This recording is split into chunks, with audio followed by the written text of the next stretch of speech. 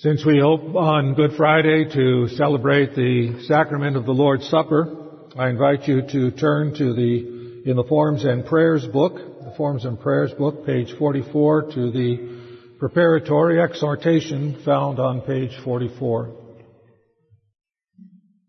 Dear congregation of our Lord Jesus Christ, since we hope next Friday to celebrate the blessed sacrament of the Lord's Supper, we are called to prepare our hearts by rightly examining ourselves.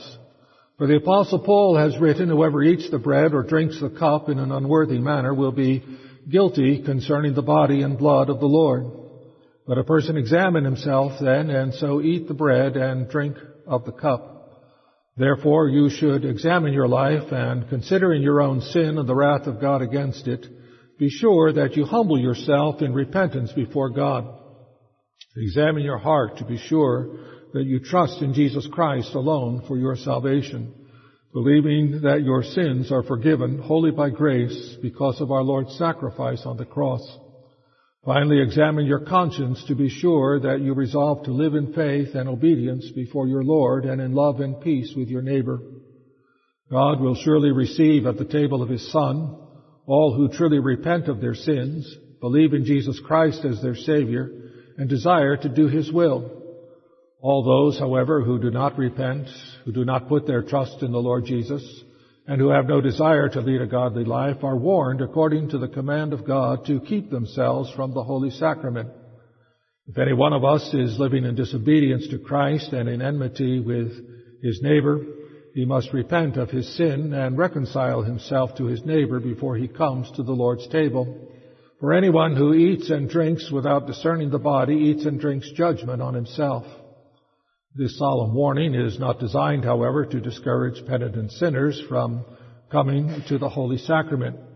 We do not come to the supper as though we were righteous in ourselves, but rather to testify that we are sinners and that we look to Jesus Christ for our salvation.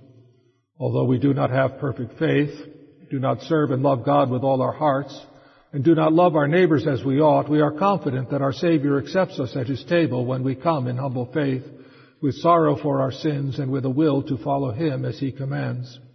And since it is necessary for us to come to the sacrament in good conscience, we urge any who lack this confidence to seek from the minister or any elder of this church such counsel as may quiet his conscience or lead to the conversion of his life.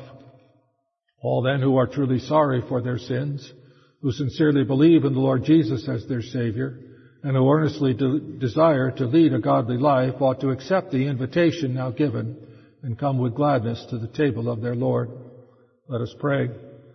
Almighty God, who has given us the gospel of Jesus Christ and provided a most wonderful communion with Him through the mystery of the sacrament, we need your grace to enable us to prepare our hearts for the reception of Holy Communion.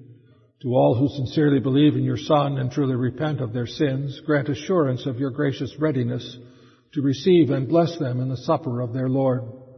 To all who have not repented and have not put their trust in the Lord Jesus, grant a restraining fear of this supper, lest their condemnation be greater. But have mercy upon these, and grant them grace to repent of their sins and seek their salvation in your Son, our Lord Jesus Christ. We confess, O Father, that we have all offended your majesty and deserve your judgment. We have transgressed in our thoughts, our words, and our deeds. Truly there is no strength in us. Be merciful, O God, and grant us your pardon, and let us come to the sacrament in the joy of your forgiving love. Through Jesus Christ our Lord, who with you and the Holy Spirit, the one only God, lives and reigns forever. Amen. Our scripture lesson is taken from Luke chapter 19, page 1210 in the Pew Bible. Page 1210, Luke 19, beginning at verse 28 and reading through verse 48.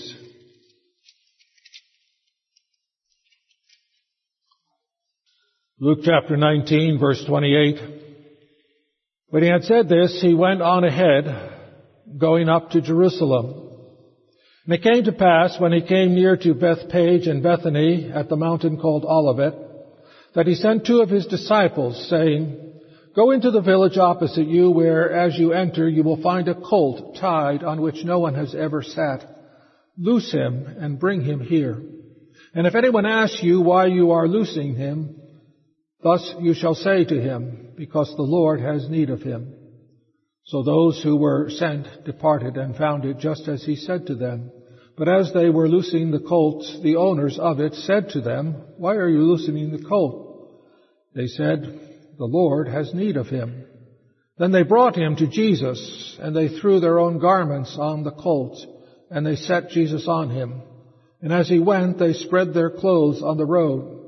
Then, as he was now drawing near the descent of the Mount of Olives, the whole multitude of the disciples began to rejoice and praise God with a loud voice for all the mighty works they had seen, saying, Blessed is the King who comes in the name of the Lord, peace in heaven and glory in the highest.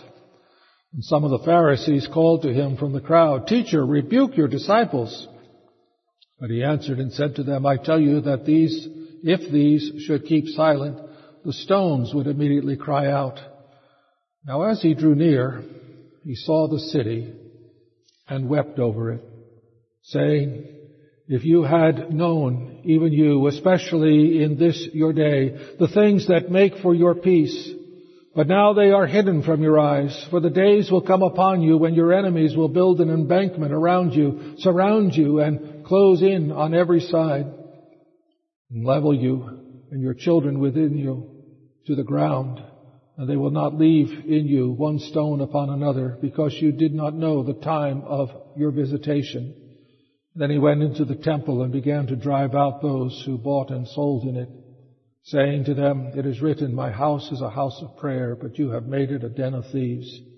And he was teaching daily in the temple. But the chief priests and the scribes and the leaders of the people sought to destroy him, and were unable to do anything, for all the people were very attentive to hear him. As far as the reading of God's Word, may He add His blessing to it. Beloved of the Lord, today is Palm Sunday, that day when we remember the entry of Jesus into Jerusalem just days before His crucifixion. It was a day of great excitement in Jerusalem. A popular teacher, a miracle worker, especially in the fact that just a few days earlier he had raised Lazarus from the dead in front of a crowd that had come from Jerusalem to comfort Mary and Martha. There are a large crowd there, and in front of that large crowd, Jesus raised a man who had been dead for several days, raising him from the tomb. And now those people had returned to Jerusalem, and Jesus is coming into Jerusalem. They're excited about this great teacher, this great miracle worker, and one whom they had hoped would indeed be their liberator, coming to Jerusalem during the Jewish festival of the Passover. Especially his disciples were delighted to see Jesus receiving such accolades from the crowds. It was a day of great rejoicing, but it was also a day when Jesus wept. He wept over Jerusalem, a day of sorrow. I want to consider with you this Palm Sunday, the day of rejoicing, a day of joy, and a day of sorrow. It was a day of joy for two reasons in particular. On this day, Jesus declares himself to be the promised Messiah and King. He did that two ways. He did it first by his mode of transportation into the city. We read earlier in the service the prophecy from Zechariah that says, Behold, your King comes to you. Your King is coming to you. He is just and having salvation, lowly and riding on a donkey, a colt, the foal of a donkey. Jesus knew that prophecy. He knew it well. And he made arrangements to get a colt of a donkey to ride into Jerusalem. Not just to fulfill the sign, to fulfill the prophecy, but to give a sign to people who knew the Scriptures that he was the one of whom Zechariah was speaking. Behold, your King comes to you, riding on a donkey.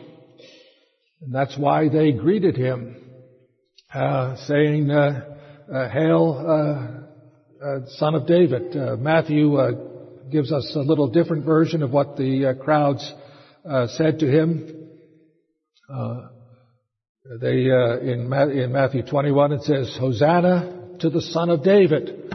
In Luke's Gospel that we read, it was, blessed is the King.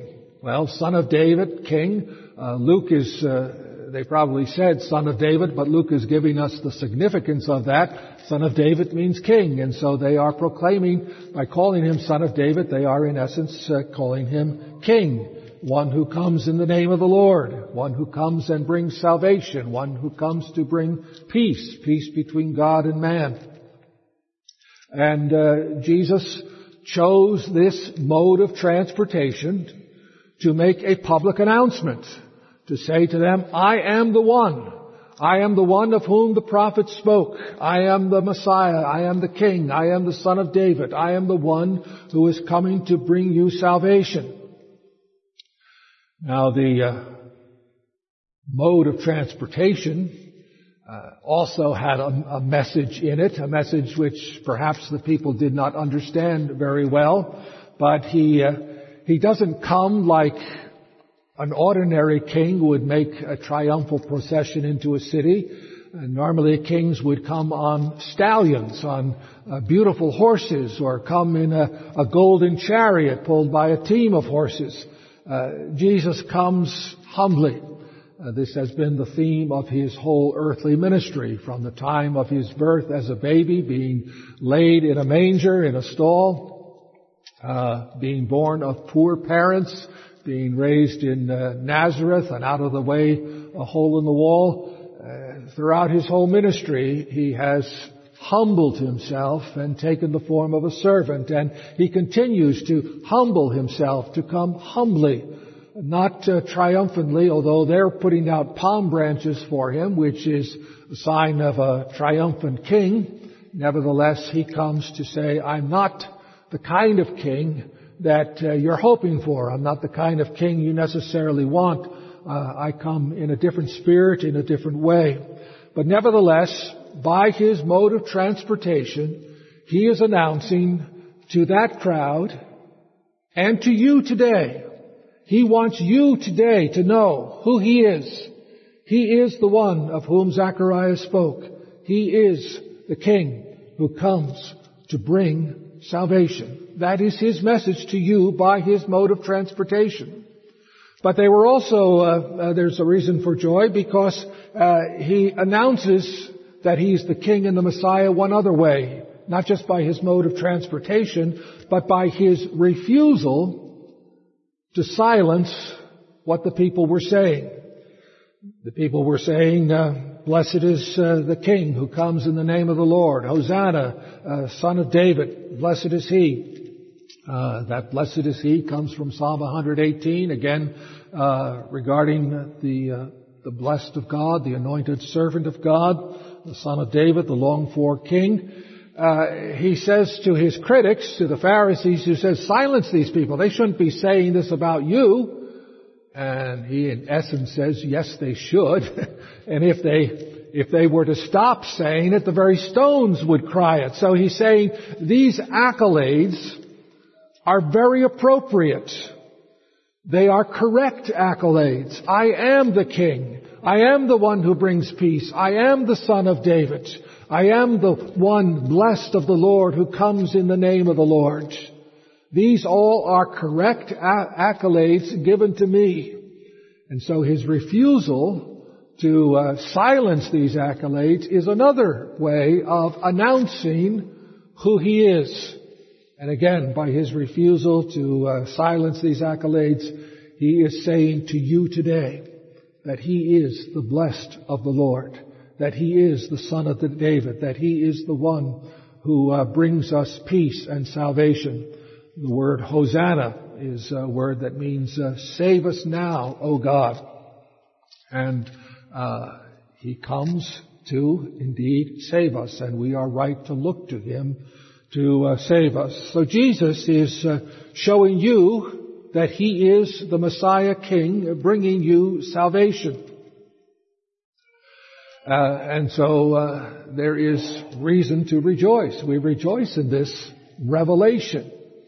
But there's also another reason why we should rejoice, not only because Jesus is revealing who He is for us and that He is our Savior, but also that He comes voluntarily to lay down His life. Now, while we've been considering the Gospel of John, recently we looked at a passage where Jesus went up to Jerusalem during the Feast of the Booths and went secretly. He didn't go openly. He didn't go openly because the Jewish leaders wanted to kill Him. Now, He's not opposed to that, but it wasn't His time. There is a set time for Him to be put to death. It wasn't at the Feast of Booths. It is at the Feast of Passover, because Jesus is our Passover Lamb, whose blood protects us from the angel of death, just as in the ancient Passover in Egypt. The Passover lamb was slain and the blood put on the doorposts of the house, and the angel of the death passed over. The people were spared. And so it is that Jesus is our Passover lamb, and so it was necessary for Him to die at the Passover. And so now Jesus makes no attempt to hide from the Pharisees. From the scribes and Pharisees, the Jewish leadership. In fact, He saved His greatest miracle, the raising of Lazarus from the dead after he had been in the tomb several days. He raises him from the dead just a few days before this. Some scholars say it was on Friday, others debate that, but nevertheless, he just a few days before had done that, and done it before a crowd from Jerusalem, the same kind of people, the same people probably who are now lining the streets to welcome Him. That was designed to raise the hackles of the scribes and Pharisees. At the time that Jesus raised Lazarus from the dead, they said, the whole world's going after Him. We've got to do something. We've got to put Him to death. And they wanted to put Lazarus to death as well to get rid of the evidence of the miracle. We read about that in John 11. But he just a few days after this great miracle, He doesn't sneak into the city. He comes boldly and appears before them to say, "Here I am, I've come, and now is my hour. Now is my time. Now is the time that you can do to me what you want to do to me." We talk about the love of the Father, the love of God. John 3:16, "For God so loved the world that He sent His Son." Not only does the Father love us so much that He sent His Son, but the Son loves us so much that He comes voluntarily. He comes of His own volition. He comes willingly to lay down His life for us. He says in one place, "No one takes my life from me, but I lay it down of myself." And that's what Jesus is doing here. That's what this public entry into Jerusalem is all about. He's saying, now my hour has come. Now I'm not holding back anymore. Very early in His ministry, when He was at Nazareth, they took Him to a cliff and they wanted to throw Him off the cliff. He wouldn't let them do it. He walked through the crowds and walked away. They were unable to touch Him. Now He's saying, "Here I am. Touch me. Here I am. Do what you want to me. I've come to lay down my life." This is how much Jesus loves you. Some have said concerning the doctrine of the atonement that is taught in Scripture, that the Father sent the Son to pay for our sins, that this is somehow cosmic child abuse, that the Father would subject the Son to this. But we see there's no child abuse here. Jesus is in one accord with His Father. He comes willingly to lay down His life for this. In this, the glory of the love of God for sinners is made manifest, that while we were yet sinners, He became a servant, even unto death on the cross, suffering and dying for us. And so there is reason to rejoice today. Rejoice because Jesus announces who He is, and rejoice because He shows us that He comes willingly to lay down His life for us, even though we don't deserve it. But this is also a day of sadness when Jesus wept. Wept because it says, if you had only known, but it is hidden from your eyes. What had they not known the day of, they did not know what would make for peace, and they did not know that God was coming to them as their Savior at this time. The crowds were enthusiastic. They greeted Jesus singing His praises as Messiah and King, but not the kind of Messiah and King that Jesus really was. They did not know what would bring them peace. That is, they did not know what would reconcile them to God. They did not understand that they were alienated from God by their sins and that they needed to be reconciled to Him by a sacrifice of atonement, a sacrifice that would pay for their sins. They thought only of their political problems. The fact that they were subjugated by Rome and had to pay taxes to Rome. They hated that.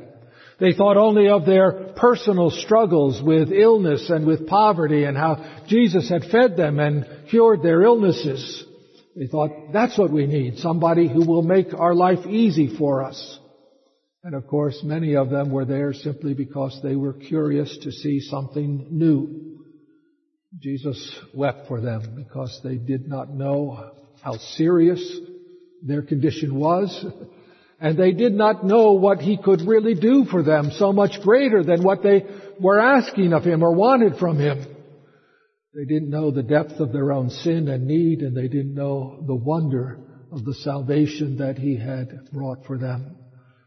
And He weeps for them. He weeps for them because He foresees that day when not one stone will be left upon another in Jerusalem, when the temple itself will be torn down and the city overrun, when the Roman army will build a siege against it. That's still 40 years away.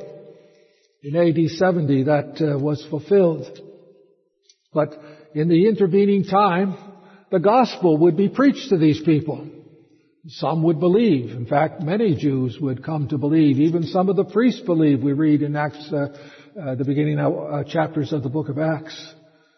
But millions of them did not believe and would not believe. They would be given 40 years. 40 is always the number for testing. 40 days, 40 years, when God tests His people and gives them opportunity.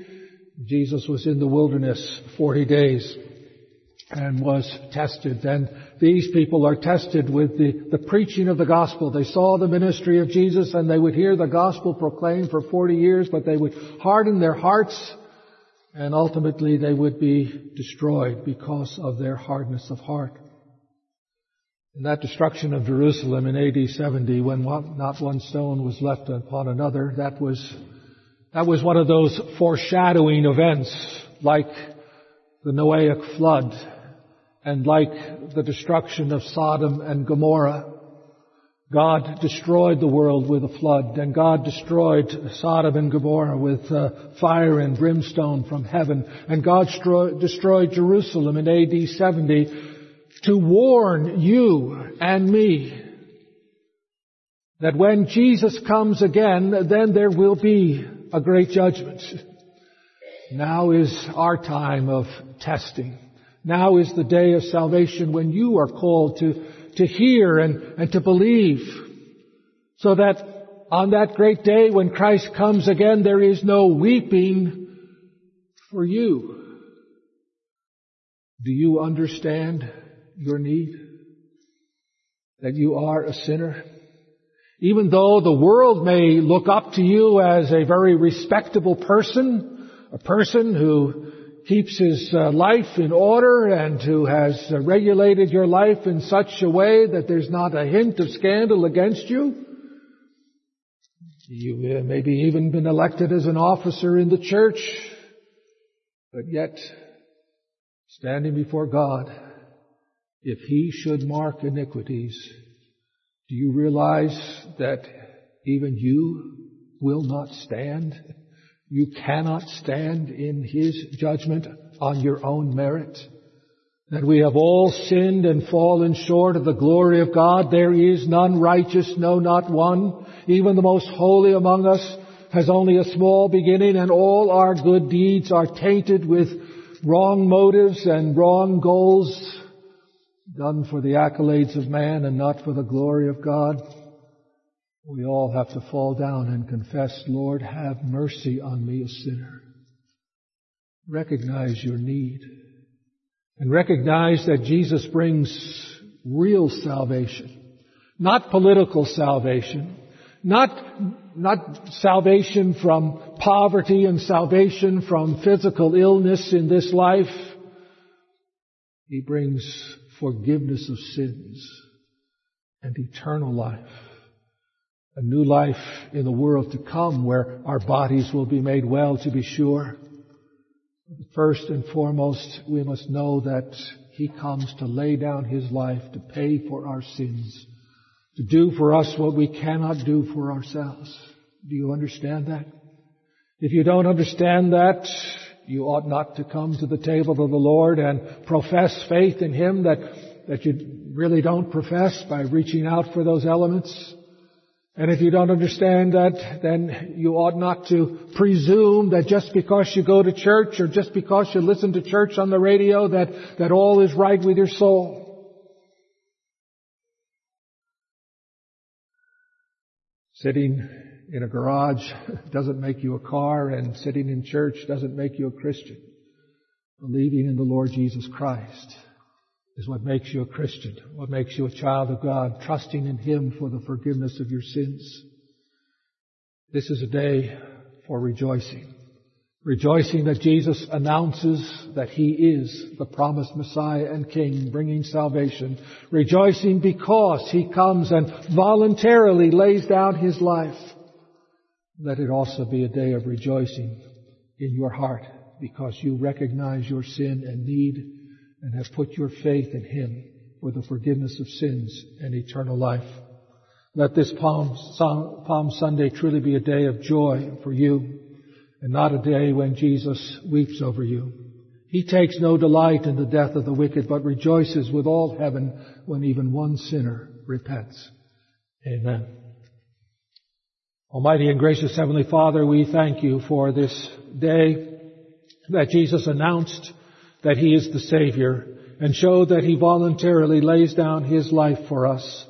We thank You, O Father, that He did not silence the crowds that proclaimed that He is the blessed of You who comes in Your name as the longed-for heir of David's throne, who indeed is our King and our Savior. We thank You that He now reigns on that throne and will reign forever and ever in a new kingdom that shall never perish. Oh, Father, warm our hearts to that good news that we may rejoice and be glad this day. We ask in Jesus' name. Amen.